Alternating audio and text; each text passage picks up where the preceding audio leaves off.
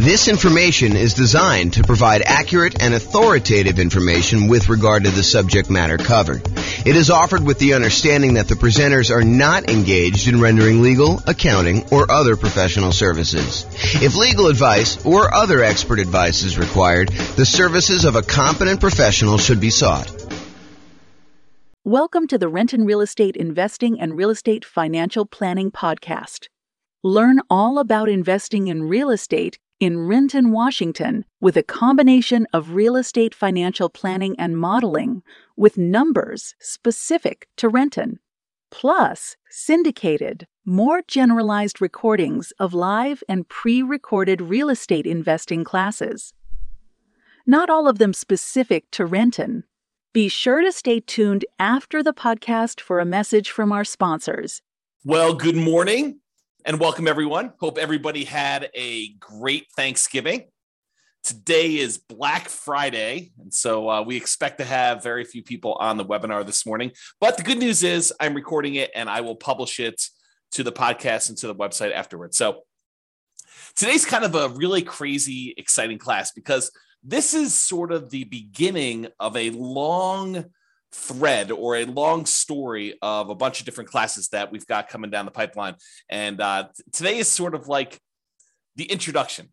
It's like day one of many. So we're calling this Real Estate Nomad in Your City. And by your city, I'm going to allow you to pick your city out of a list of about 300 cities that we've already done modeling for. And if for some reason you're like, hey, listen, we really need to have whatever city it is, I probably could add another one if it's big enough. You know, I grew up in a city that had a population of about 300 people.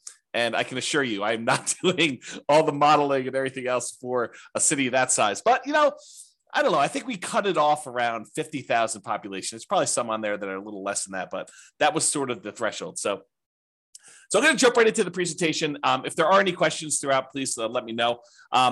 So here's what we're going to start with. First of all, before we get too far down the line, what is the Nomad real estate investing strategy? You may have seen the title and you're like, you know, what's Nomad? Never heard of that before. And so we're going to start here, but realize that just because this particular strategy isn't interesting to you, like you're like, oh, I'd never do that, or why would someone ever do that? Realize we're using this as a starting point because I think it's one of the better strategies for a lot of folks.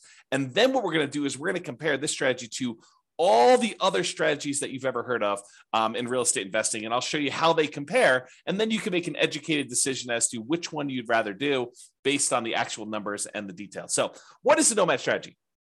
So if you've never heard it before, Nomad strategy is you buy a home as an owner occupant, you move into the property, you get owner occupant financing, which is usually nothing or very little down, and you get a better interest rate than if you bought the property with 20% down or 25% down or 15% down as a non-owner occupant, as an investment property. So you get a better interest rate and lower down payment, but by moving into the property, by getting an owner occupant loan and moving into the property, you are required by the lender to live there for 1 year.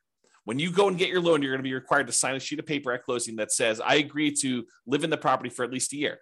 But after the year is up, you can convert the property to a rental. You can decide to keep it and convert that property to a rental property and then move into your next property with, you know, nothing down or 3.5% down or 5% down or 3% down, or if you want to, 10, 15, 20% down, and then live there for another year and then convert the another one to a rental. So the process for Nomad is you buy a home as an owner occupant, you live there for at least a year to comply with the requirements of the lender. Then you buy a new home, move into that one, you convert the previous to a rental, and you repeat this process until you reach the number of rental properties that you desire, whether that's 1 or 5 or 10 or 20, it doesn't matter. It's really up to you as to how many you want to do. Okay. So Nomad in your city. So my favorite part, I like collecting old real estate investing books. I like reading real estate investing strategies. I like reading, books and listening to podcasts and courses on real estate investing. And my very favorite part of all these real estate investing books and courses is when they model how the investing strategy would have performed. So a classic one of this is if you've not read it before, it's probably worth picking up. The strategy is a little bit dated and the numbers are definitely dated, but the book is called Creating Wealth by Robert Allen. And there's a whole section in that book where he lays out his plan for buying. I think the plan, it's been a while since I've read it, but I think the plan was to buy 20 rentals and then sell off 10 of them and pay off the first 10. And I was fascinated by just reading that section of the book and the story of how you do it and the math behind it and how it all well worked out and everything like that.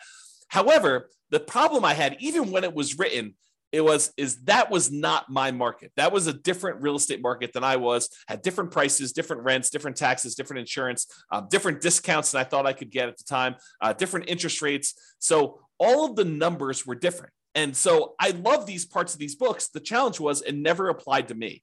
And so, especially when I go back and I read old books, I was always fascinated by this idea of modeling things and how would that work today? If, you go buy a book and someone's been doing a strategy for 5 or 10 or 15 or 20 years, and then you decide to buy the book and you're like, oh, man, that strategy doesn't work in today's market because the prices are 3 times what they were, or interest rates are half of what they were. Interest rates are 2 times what they were. It's just not the same. So I was really frustrated with that. I've come up with a solution. The solution is that I will go ahead and do all the modeling for you with the current numbers for your city and the current market interest rates and everything else that's going on. So in this class, I'm going to walk you through the assumptions that we use when doing the modeling for a really basic nomad real estate investing strategy in your city. And I've modeled over 300 different US cities for this presentation.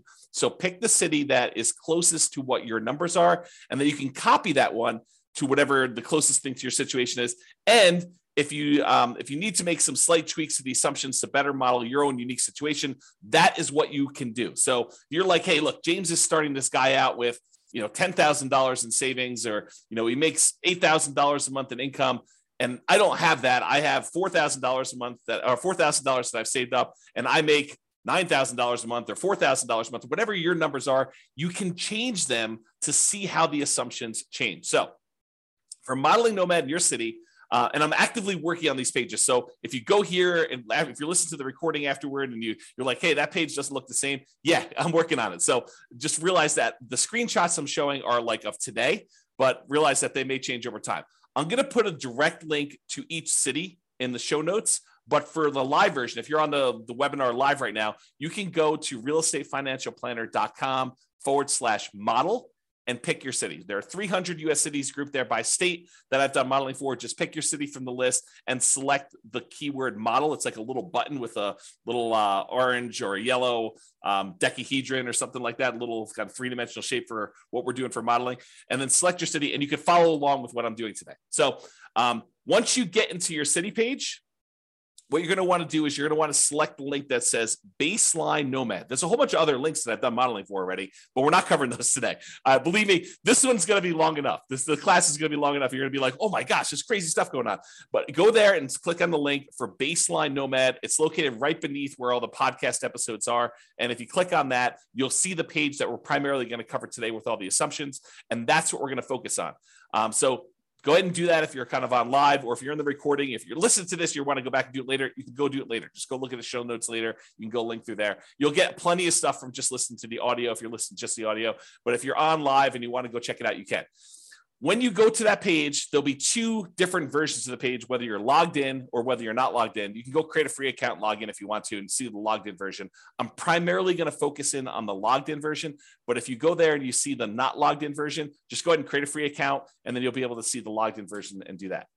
Okay, so today is all about the Nomad strategy and modeling the assumptions and what the assumptions are for that for all cities. So number 1, we are modeling this for 60 years. So we're starting today, and we're going to move out 60 years in the future. And you may say to me, James, I'm 70 years old. 60 years is too long. Great, go change it. Or you may say to me, James, I'm 20 years old. 60 years only gets me to 80, and I think I'm going to live to be 150. No problem. You can go change that too, okay? So all these assumptions that we're going to talk about, you can change, but I'm telling you what the assumptions we use that I use for each city so that you can see exactly what we did. I used a 20% effective income tax rate. This is not your tax bracket. This is like your overall average of all the rates, weighted by what they are, your effective income tax rate. I used a 3% inflation rate. And as soon as I say that, people are like, 3%? Inflation's like 8% right now. That's what we've been seeing. That's where you're in this period of massive inflation.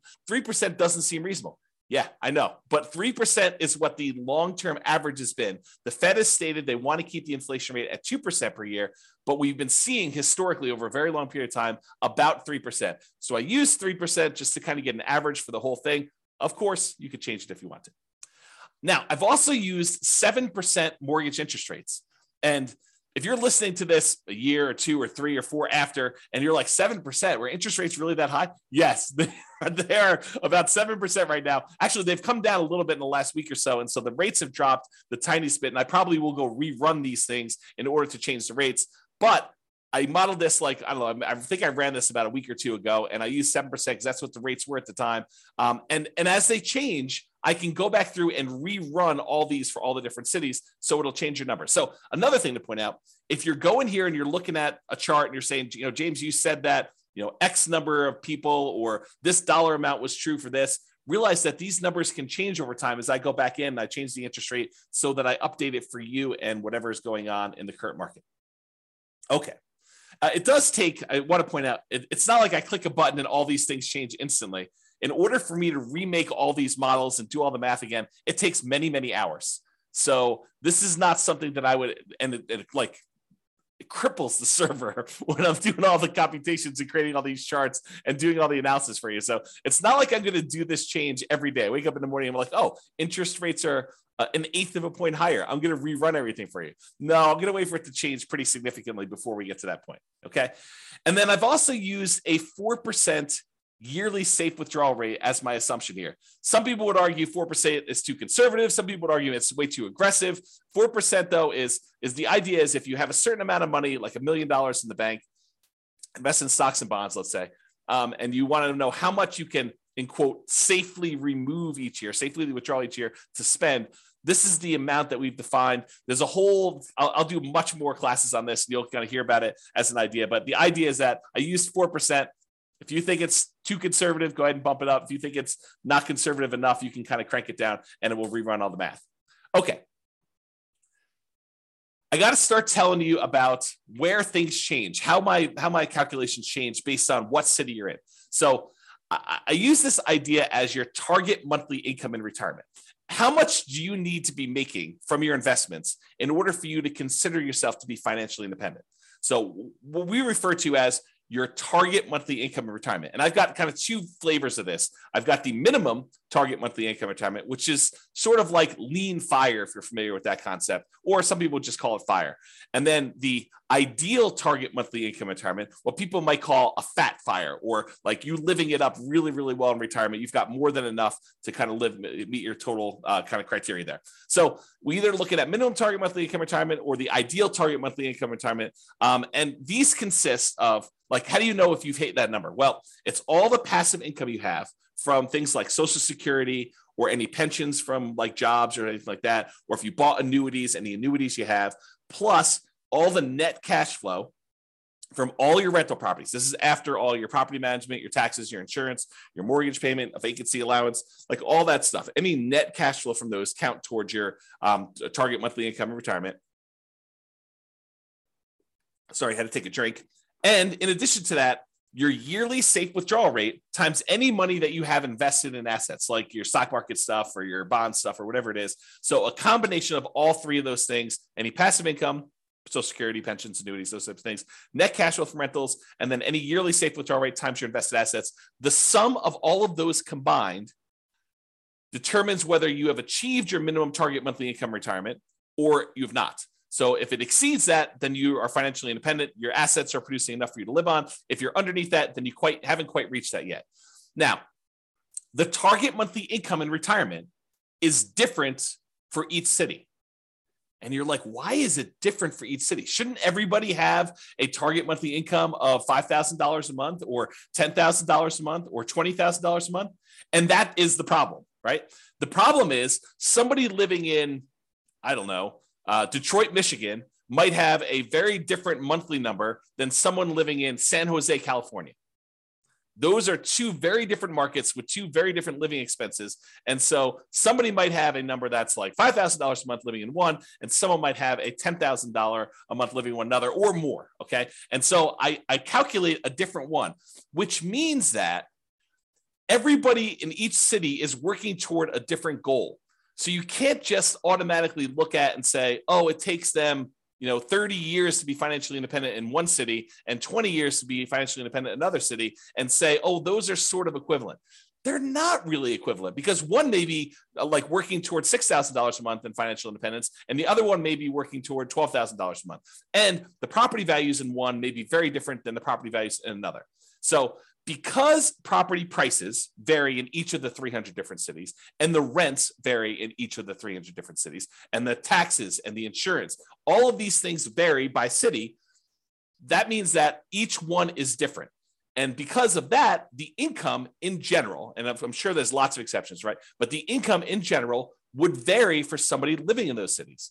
You get paid more for working in California than you do in Detroit, Michigan. As just an example, right? I'm not making any judgment like calls or anything like that. I'm just telling you that they are different. And so because property prices and rents vary, income is going to vary depending on the city. Therefore, we adjust the income that you need, or that we kind of model in that city to be able to buy an owner-occupant property. So what we basically do, not going to get into the crazy math of it, but I basically say, look, the general rule of thumb, and there's lots of exceptions to this, but the general rule of thumb is we'd like to see someone spend about a third of their gross income on housing. So I says, okay, let's figure out what a typical median priced house was in that particular market, and what the payment on that typical median priced house was, based on that city's prices and taxes, insurance, and all that stuff. And then let's multiply that number by 3. And that'll give us a really rough idea of what somebody in that city would need to be earning in order to be able to afford a house in that city. That's the really rough version of how this works. Of course, if you don't like my assumptions, you can change them, okay? So don't get hung up on my assumptions about them, okay? So you can go change them there. We do have a minimum. So like if you're in a market with really, really inexpensive housing, we do say, hey, look, your minimum monthly income is $5,000 per month. And the thought behind that for me was, you could probably, a married couple can probably go get relatively minimum wage type jobs and earn $5,000 a month in our current environment. Okay. And that may change over time. Maybe if you say, hey, James, the math you're doing here, it's not right. You should really do it this way. Reach out to me via email. And if you have a really good point, maybe I'll change it. Maybe I'll say, look, you're right. I should change that. I should do it a different way. Okay. So because the property prices are different, because the income is different, we adjust the income to be whatever that person can afford to buy an owner-occupant property in that city. Therefore, what we set the target for them to be financially independent for is that income. So if you had to earn $6,000 to be financially independent, $6,000 to be able to buy a house in that market, I'm saying, look, your target to be financially independent is to replace that $6,000 a month. And so it varies by city. So someone earning more and living in a more expensive city needs to earn a higher target monthly income retirement to be able to be considered financially independent. And someone living in a less expensive market, on the other end, earning less from their job, has a lower threshold to be considered financially independent. So that's why the numbers differ in the city that you're doing. As I've been saying this whole time, if you don't like my assumptions, you've got at least 2 options, at least 2. First, drop me an email, tell me why you think I should change it for the city. It is very possible that I don't know your city like you know it, and my number is off. And so you could say to me, hey, James, your property values for this city are really high. They should be about $50,000 lower or $50,000 higher. Please change it. And I'll go look it up and we'll talk about it. And if I say, yeah, you're right, I should do that, then we could change it. And everything else in the future will be done that way. Or the other option is, and this is the one where you don't even have to contact me. You just copy the scenario for your city, the link I already gave you, to your own account and change any of the assumptions to better match your reality. You can get a discount. Great. You're buying lower price properties. You're buying more expensive. You make more. You're starting with a different amount. Awesome. You can modify any of those things to your situation and do that. That's what's great about being able to do this. I give you a starting point, but then you can model it yourself. Okay. So what income, target monthly income in retirement did I use for your city? If you're on your city's page, again, go to that realestatefinancialplanner.com/model, or I'll put a direct link in the show notes to your city, but you can go there and get that done. Under the scenario section, you can see exactly what I used for your minimum target monthly income retirement or lean fire. And it's right here. If you're looking at the video, it's right here where I blurred out the numbers. And the reason I blurred out the numbers is your numbers are going to be different. I didn't want you to just think that your numbers were automatically going to be what I showed on the screen. Okay. So you'll see this same value in their monthly income when we get to that here in a little bit. And that we'll also see your ideal, which is kind of like your fat fire number we just talked about. And if you don't like any of my assumptions, the button right above that confirm copy, that's where you copy it to your account so you can change all the assumptions and do that. Okay. All right. Just moving down that page that you're on now. continue down the page. We next show you your net worth, and that shows you the entire 60-year period that we modeled for you. And again, yours is going to be different. It's going to have different numbers on there, but this shows you the net worth of someone doing the really basic nomad strategy of buying a property, moving in, living there for a year. When they've saved up enough for another 5% down payment, then they buy their next property, they convert that one to a rental, and then they repeat this property until they have at max the most 10 rentals. Okay. And so you can see that there. The other thing you can see on this chart is there's these little vertical, almost like flags showing you when things happened. And so, for example, this one shows you that they bought a property or that they paid off a mortgage or bought a property, achieved financial independence. Those are what I call significant events. And they just highlight what happened and when, so you can kind of see it on a chart of a number in there. So you can all see all those numbers on there. Go look at your chart. Don't look at the one on the screen. It's shown as an example, but your city is going to be different, right? Your ability to buy these properties as quickly or slowly as you can or achieve financial independence is going to change. So the one on the screen is just a sample. You'll notice I even blurred out what city it's for because it doesn't matter. Yours, you need to go look at yours. That's why this is all about doing Nomad in your city. Okay. All right, here's a great quote from George Box. All models are wrong, but some are useful. That's the quote, okay? Because any modeling I do here, it's not going to be 100% correct. It never can be. You know, what is the chance that appreciation is going to be exactly 3% per year and rent appreciation is going to be exactly 3% a year? Inflation is going to be 3% a year, and you're going to get a raise at exactly 3% a year. And that the return on the stock market account you have is exactly 7% a year. Or that you're going to be able to get interest rate of 7% every time you buy a property for the next 30 years or 40 years or whatever. The chance is almost zero. It's like, it's not going to happen. Okay. So does doing this strategy mean that you're going to achieve the results I've showed here? Absolutely not. Now, as I say that, realize that doing some modeling and getting an idea of like, in relative terms, this strategy is probably better than this one, especially if we kind of model what we really think is going to happen in the future and a range of things that can happen in the future. Absolutely helpful, very valuable to do. So this is the idea that all models are wrong, but some are useful. So this is useful. It's probably wrong now. Okay. All right. So continuing on down the page that you're on there, each city starts with 7% of the value of the property in their market in savings. Now, why did I pick 7%? You know, James, you know that I don't have 7% saved up, or you know that I have, 100% of the property value saved up. Why'd you pick 7%? Well, I did it because we have to start somewhere. And I wanted to say they got 5% as a down payment to buy their first property and as an owner occupant and some closing costs. So I said, okay, let's just pick a number. Let's pick 5% of whatever the value of properties are in that particular city and some closing costs in there, maybe a little bit of slush money to kind of add in there, some reserves or something like that. So the idea is that they had 7% starting there. If you have a different number, I feel like I'm a broken record, right? If you have a different number, you can change it. If you're starting with less or more, you could go ahead and change whatever you want there. And for markets where this 7% would be really, really, really low, I said, hey, look, a minimum of $10,000. So if you don't have $10,000, if that calculation would have been less than 10K, I just made it 10K to make it that way. Okay.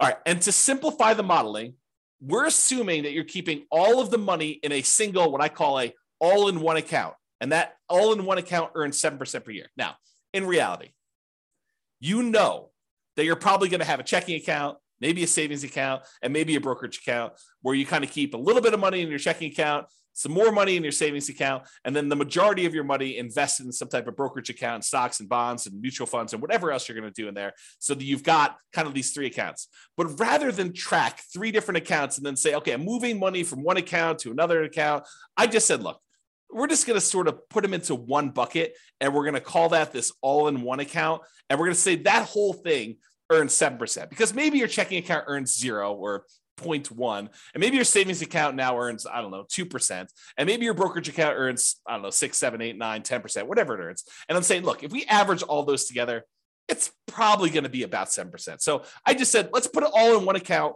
make things really simple. All the money from all the rentals goes in there. All the down payments for all the properties comes out of there. Any money you've got sitting in there is kind of just earning something. So I said 7% for that. It's in this all in one. That's how it works. Now, this is really important and a really important concept for you to understand, because we're going to get to some stuff here in a minute. Okay. If at any time during the modeling, you run out of money, where that all-in-one account goes to zero, right? Like you have negative cash flow and you're not saving enough from your job to be able to kind of hold the property or something like that. If you run out of money in that all-in-one account, we show that in what we call the default cash account.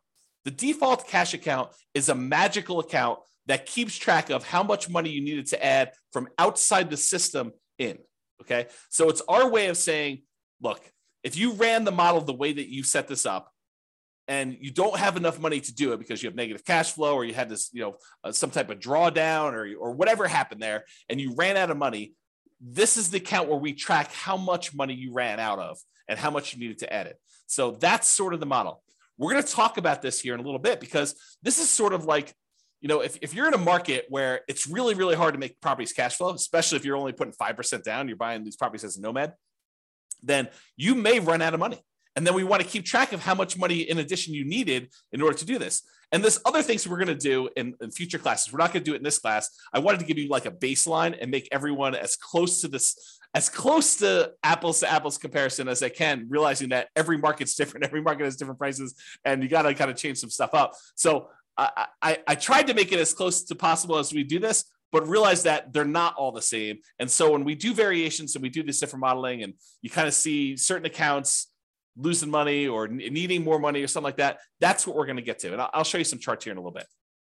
Okay, just moving down the page, it shows you two different charts, shows you the all-in-one account, which most of the cities are going to show this a similar curve where you start off with very little money. And as you put the payments down there, the account balance drops. But then eventually you get to the point where you've stopped buying properties or you have a lot of cash flow and it's not a money issue anymore. And your account balance continues to grow and kind of, continues to grow exponentially up like this. But then some of you are going to have this default cash account where you ran out of money and you needed to add more money to the system. And this one shows you that over, about 20 years or so, you needed to add $25,000 to the system in order to do the model. So you'll be able to see that all in your particular city, okay? All right, continuing on with accounts. So below the chart, it shows the starting assumptions for the account and how much we assume you started for in your city. So it shows you the name of your account. The blurred out thing that I'm showing you that I circled is how much you're starting in your account balance. And again, that's 7% of the property value. That's what we use as a default with a minimum of 10K. And then what the return is at the start, the 7%. And then we also put in here this kind of like what your asset type is. And the only place this is really used, at least right now, is in when you're doing your asset allocation. When you want to say, James, what percentage of my net worth is in real estate? What percentage of my net worth in stocks? Or what percentage of it is in bonds?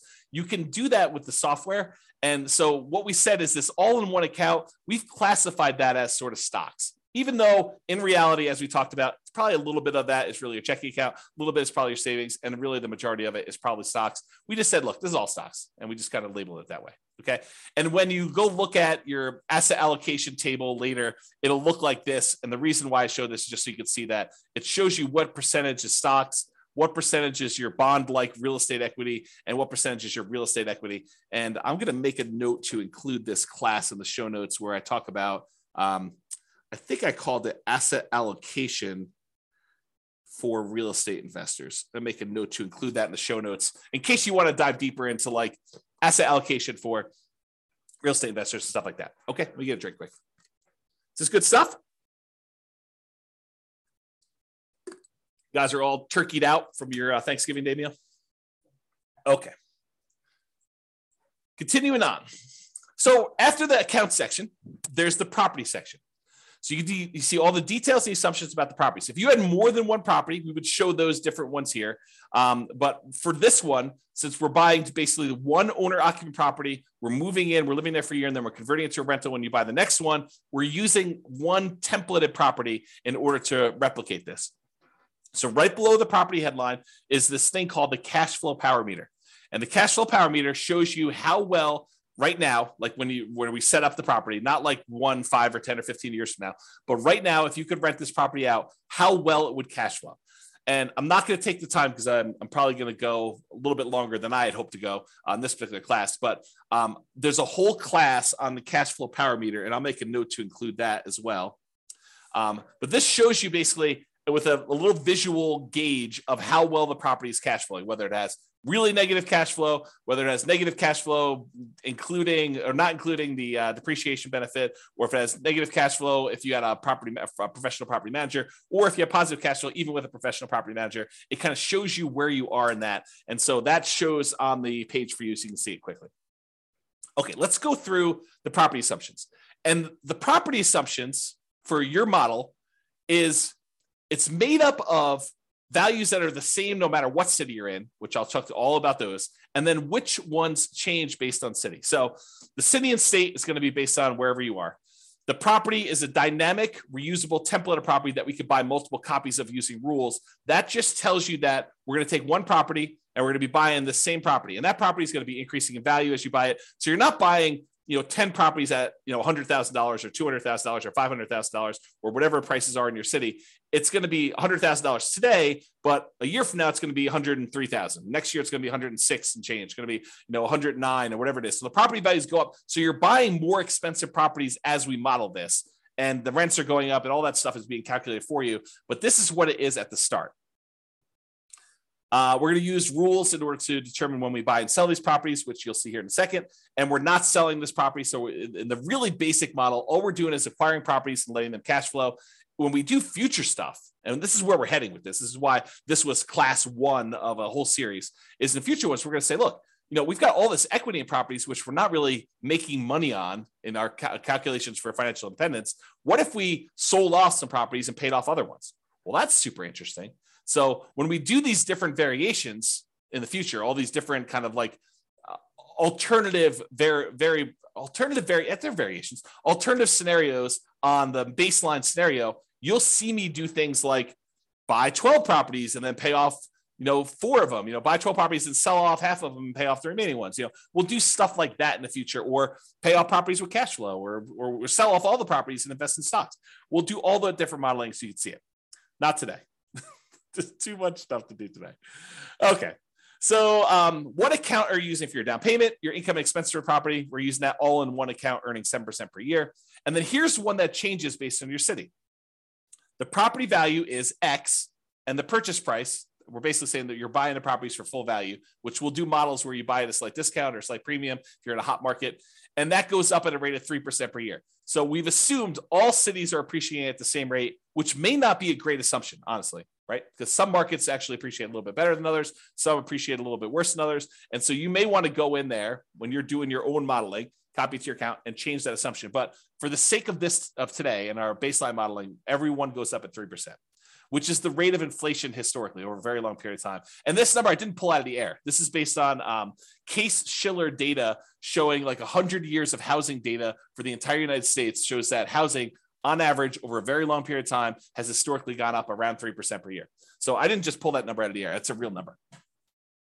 Down payment, 5% of purchase price for down payment. And then I assume 1% of the purchase price in closing costs at the time of purchase. So you got those two in there for the assumptions. I've also assumed that you were unable to negotiate with the seller to get the seller to pay any of your closing costs. In a really soft market, you may be able to get a seller to pay some of your closing costs. In a really hot market, it'd be really hard to do that. Page 2, property assumptions. Okay. 7% is the mortgage interest rate with a term of 360 months. So a 30-year fixed rate, 7% mortgage interest rate. And a week ago, that was probably a really good number, a little bit more than a week ago. But today, it's probably a little bit lower than that, right? It's probably in the high 6s. And so I'll change those. And if you go and you're listening to this recording, it may be different by the time you get there. But it doesn't vary by city. I want to point that out. All the interest rates for all the cities that we're modeling are all the same. Because you put less than 20% down, you have private mortgage insurance, which I'll make a note to put in the private mortgage insurance class in the show notes.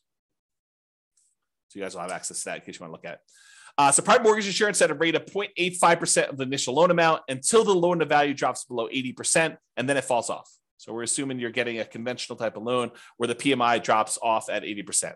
Now, this next one does change for your city. X dollars per month in rent, but rent increases at a rate of 3% per year. So your city is going to have whatever rents are for your city. And again, if you're like James, your numbers are off, let me know or change it yourself and you can go do that. But I use rent data from a source. So I actually pulled rent data. This is not me just arbitrarily picking a number. And it's not me saying, hey, I'm using the 1% rule or 2% rule or 1.5% rule or 3% rule or whatever. I'm not using rules of thumb. I'm actually using data. Okay. Next one, 3% of the monthly income is the assumed vacancy rate. I didn't pull vacancy rate data. You could argue that maybe I should have, or you could say, hey, look, if you're doing property management correctly, you're starting at least 60 days in advance of your property going vacant before you find your new tenant. You're requiring notice. You're doing all the things that we normally teach you in the property management class. A 3% vacancy is probably your target anyway. Okay. Ideally, we're trying to do 0%, but in reality, if we're going to stay about 3%, that's pretty good because you have unexpected things come up with tenants, right? So 10% of the monthly income is the assumed maintenance rate. You could argue that's low. You could argue that's high, depending on types of properties you're buying. But it's the same for every city. Changes by city, X% of the value of the property each year is the assumed property taxes rate. So I did go look at what property taxes rates were per city. This honestly is one of the numbers that I'm less sure about. So if you're looking at these numbers, you're like, James, that's really off for our city. Let me know. And I would be much more inclined to change that than some of the other ones, which are based on data I have. I did use this data, but I don't like the source of this data. I guess I'll say it that way. Based on the initial value of X, that's about Y per year in property tax at the start, and it changes as the property changes value. So your taxes will increase as your property value goes up, which is how it works in reality.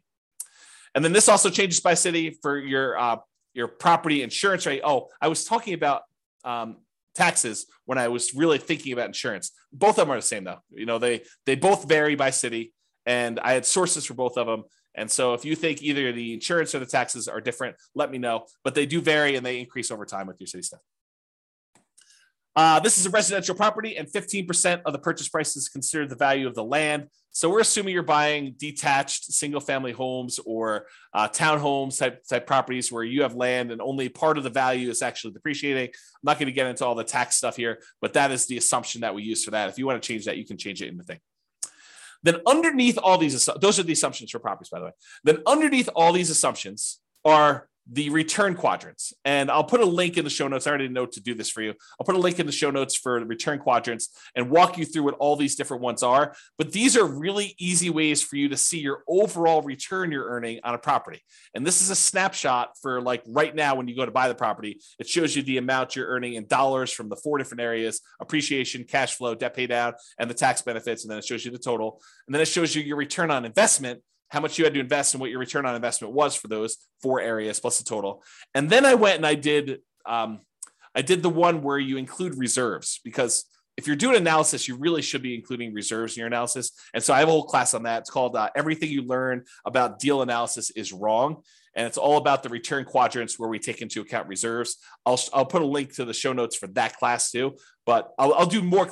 I'm going to be doing additional classes on these in the future. So if you're like, hey, look, I can't go watch the other one, just pay attention to the future episodes and I'll get to them eventually.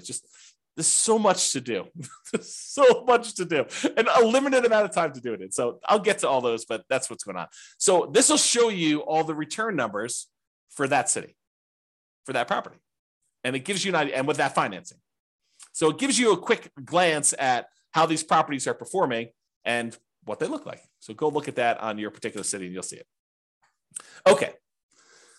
So for scenarios, we've got accounts, which is that all-in-one account that we made here, and the default cash account. The properties, which in this case is one template property that we're going to buy multiple ones of. And then we have these things called rules that we use to manipulate accounts and properties.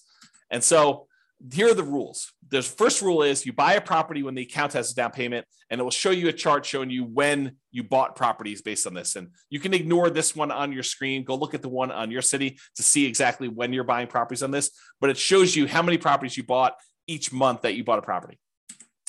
Okay, so the rule runs, this particular rule, buy a property when the account is down payment.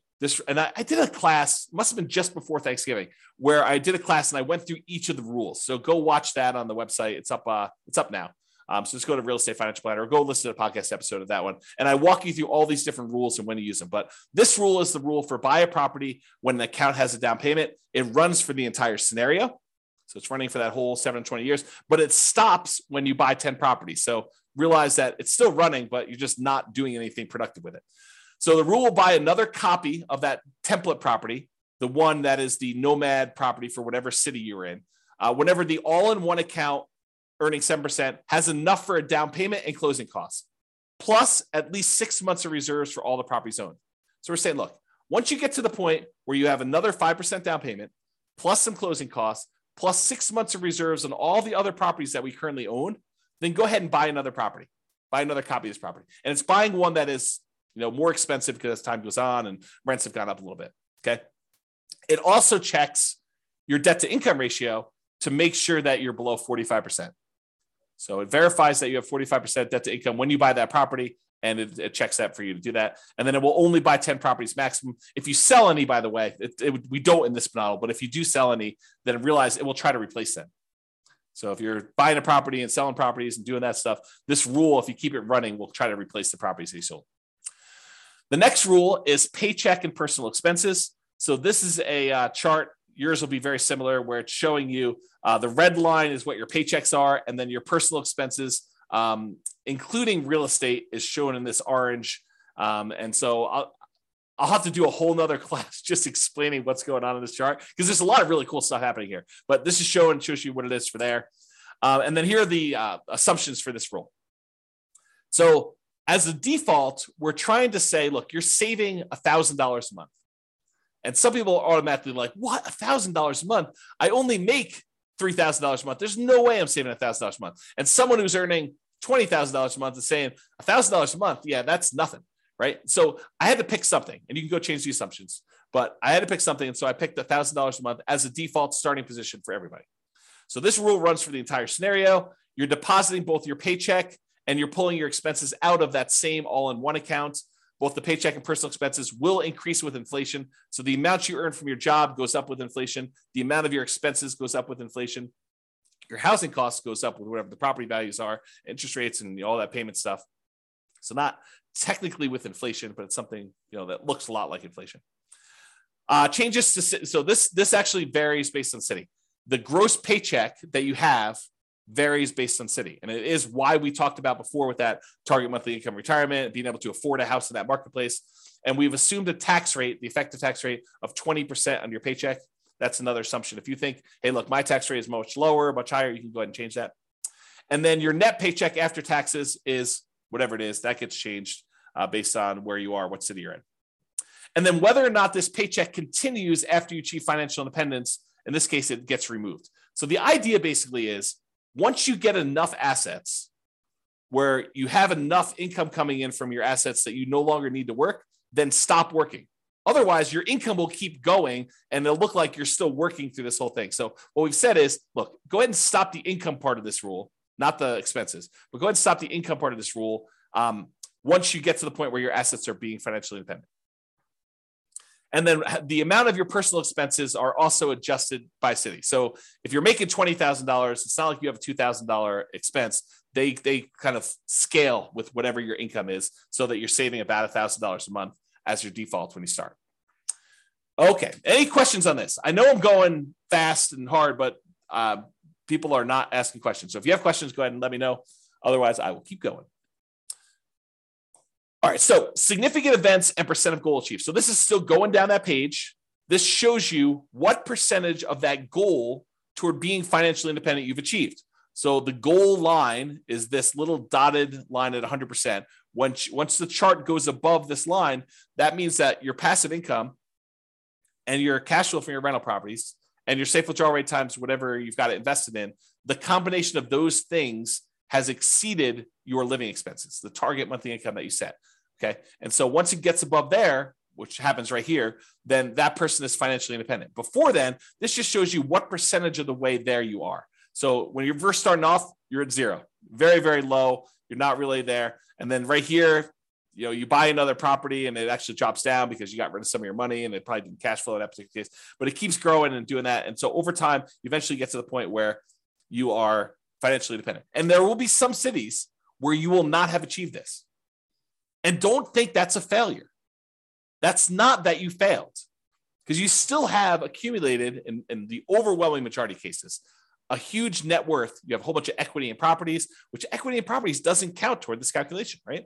So you could go sell off these things and invest in stocks. And honestly, maybe some of it gets supplemented with Social Security. So maybe really you only need to do 80%, or maybe, I'm earning whatever it is, $10,000 a month for my job, but to be able to retire, I only really need 7. And we've assumed you need 10. Okay. So there's all sorts of reasons why. Don't get stressed out over that. And then significant events. This lists out all the different things that happened and what month they happened in this particular scenario. So you can go look through the list and see exactly what happened. And then, of course, you can copy the scenario to your account using that button as well. Okay. So that is what I intended to cover to show you what nomading in your city is like. Go look at your city. Go to realestatefinancialplanner.com/model, pick your city out from the list or the city that's closest to what your city is like. Go look at the details, copy into your account, do all the changes and stuff like that.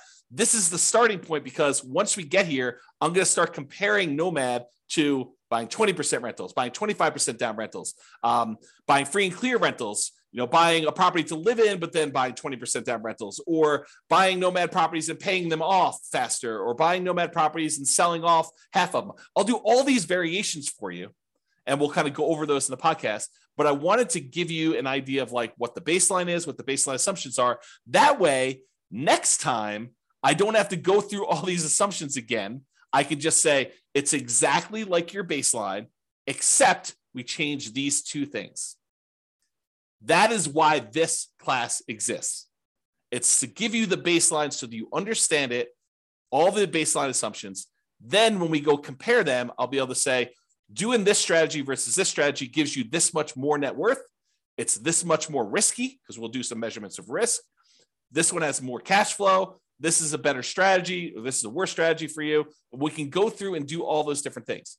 However, now that I've done that, I've got some bonuses. I've got some really cool stuff that I want to show you. It'll take, hopefully not very long, 5 minutes or so. But then I've got some really crazy stuff to share with you where now that I've done modeling for all 300 cities, I can share with you stuff that I don't think exists. And so this is the idea, right? I told you earlier, my favorite part of reading these real estate investing books is when they give you the model and they show you how it worked. The problem with doing that was they picked the city where they were doing the model, and that's not my city. And so my numbers are all very different. And so the question I've gotten in the past is, James, because I've been teaching Nomad stuff primarily in Northern Colorado for, a decade. Probably about a decade. So the question is always, does Nomad work in X city? Or it only works here because of blank, right? So I said, okay, now I finally got data and I could show you, does Nomad work in these other cities and what's the problem with it and how can we fix it and stuff like that. So let's go ahead and do some summarizing of what it looks like. So this is now a chart showing you each dot represents one of those 300 cities. And on the bottom, it shows you the price of properties in that market.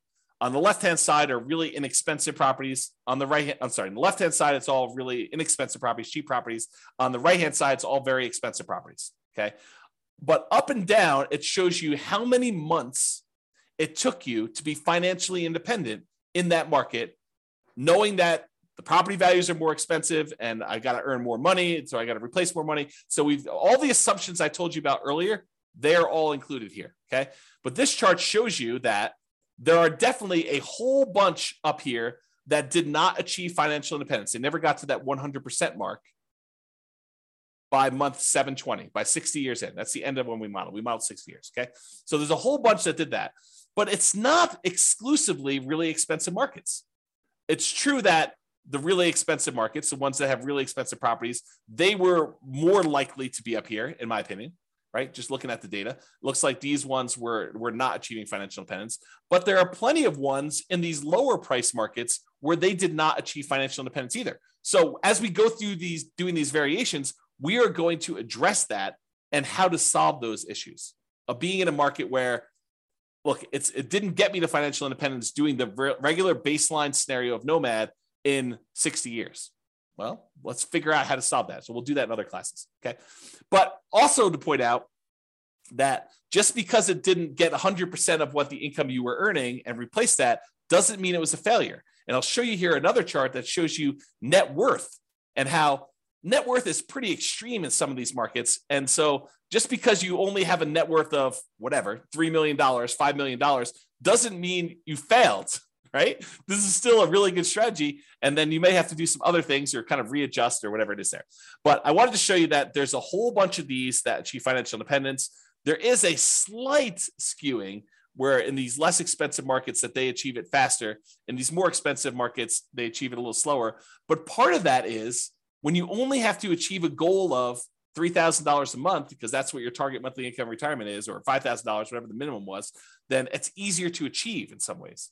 So because the prices of houses gets more expensive, it means you need to achieve a higher level of standard of living in order to be financially independent. So I just wanted to show you this kind of summary chart showing you how Nomad has performed in all these different markets. And then if you want to drill in, go look at your city, because that's what we did. So each one of these dots is one of those cities that we got to put up there. Okay, so that's there.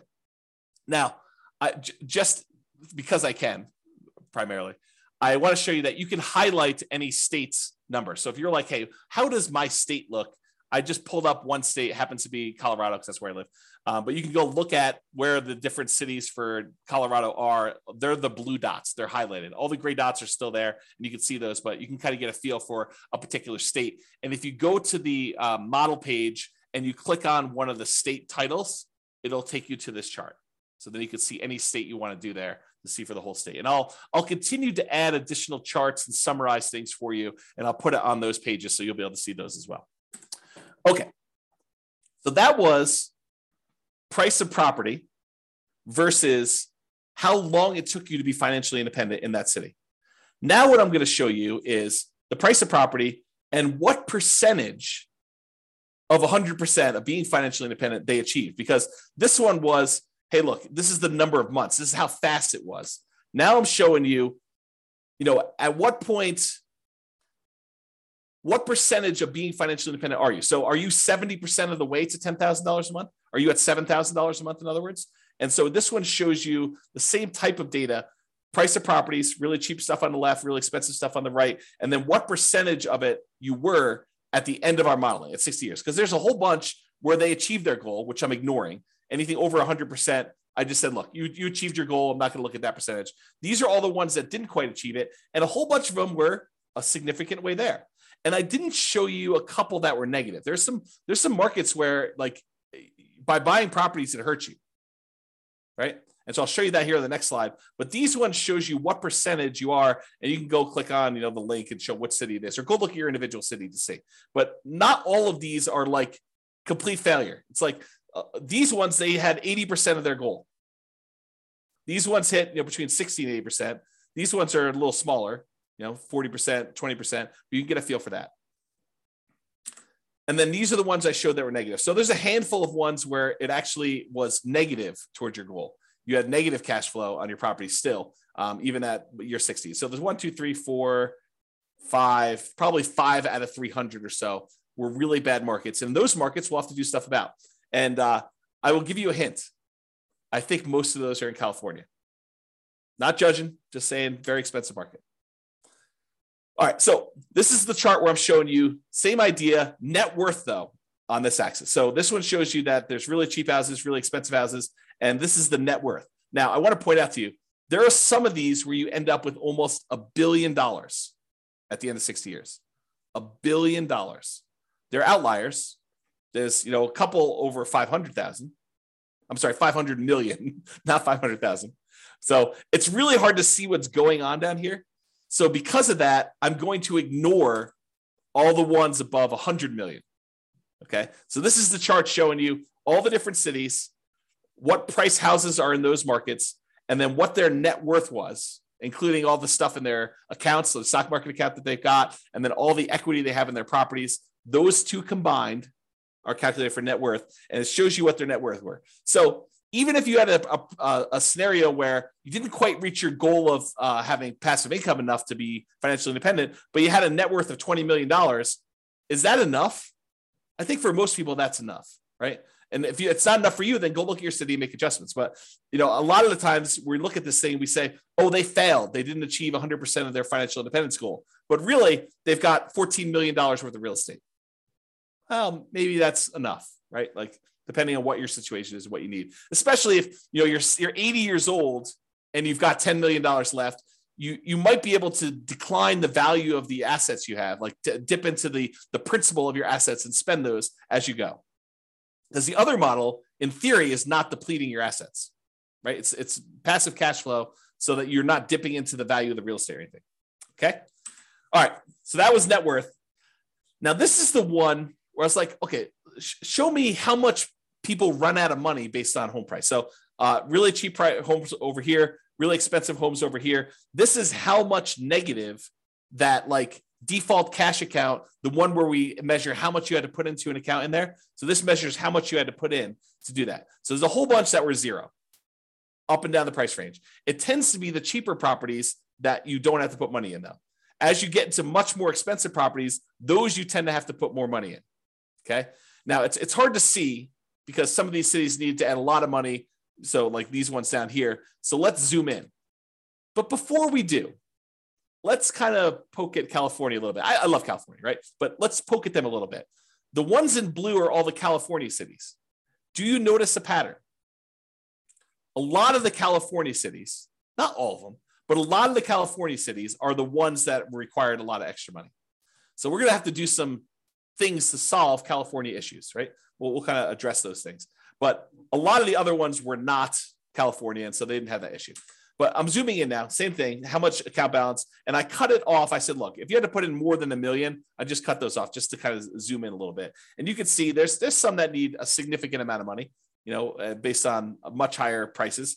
Anything under, I don't know here, 300,000, 400,000, a lot of those markets you need to add very little, if anything at all.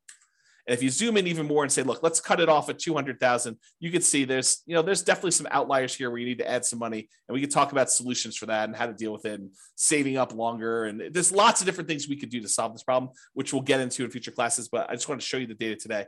And then here's the line where a lot of them need zero or very, very small amounts. Okay. That's the majority of the data there. Oh, and I just pulled up California of the small end too. So like zooming in just to 200K, it's still a lot of the California stuff, even when we just get down and we're looking at the 200K or less numbers in there. So this turned into a California bashing session, but it wasn't intended to. It's just we're going to need to solve some California issues, which I think California knows that.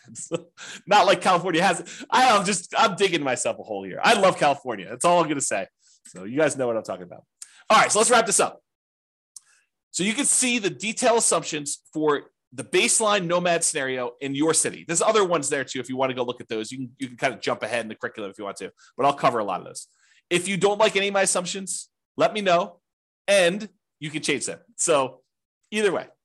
And as I said, this is just the beginning. Okay. We've already started modeling variations on this, and I plan to add dozens of additional ones to compare how making changes to this baseline plan or trying a completely different strategy will perform in your city with your city's numbers and your specific situation. So stay tuned for those future classes. In the meantime, feel free to explore the stuff, realestateFinancialPlanner.com/model for your city. And that's what we'll do. That's all I've got, folks. Any questions, any concerns? I know I went fast. Anything coming up? Okay. Well, if I got nothing, I'm going to get off because I'm going to go grab myself breakfast. This is the day after Thanksgiving, and I'm going to enjoy a leisurely breakfast this morning. But I want to make sure I got this out for you guys. So hopefully that was good. Thank you all for coming. I appreciate it. Thanks for listening on the recording. I will talk to you all soon. Bye-bye for now. With home prices up, mortgage interest rates up, and rents up but not quite enough to counteract the higher prices and interest rates, cash flow on rental properties in Renton is harder than ever. Book a call with the Real Estate Financial Planner to apply our proprietary 88 strategies to improve cash flow on your rentals. See the show notes for a link to schedule your call and improve your cash flow today. If you're a real estate agent, lender, or professional in Renton that wants to help our real estate investor listeners, consider reaching out to learn about collaboration opportunities with this podcast.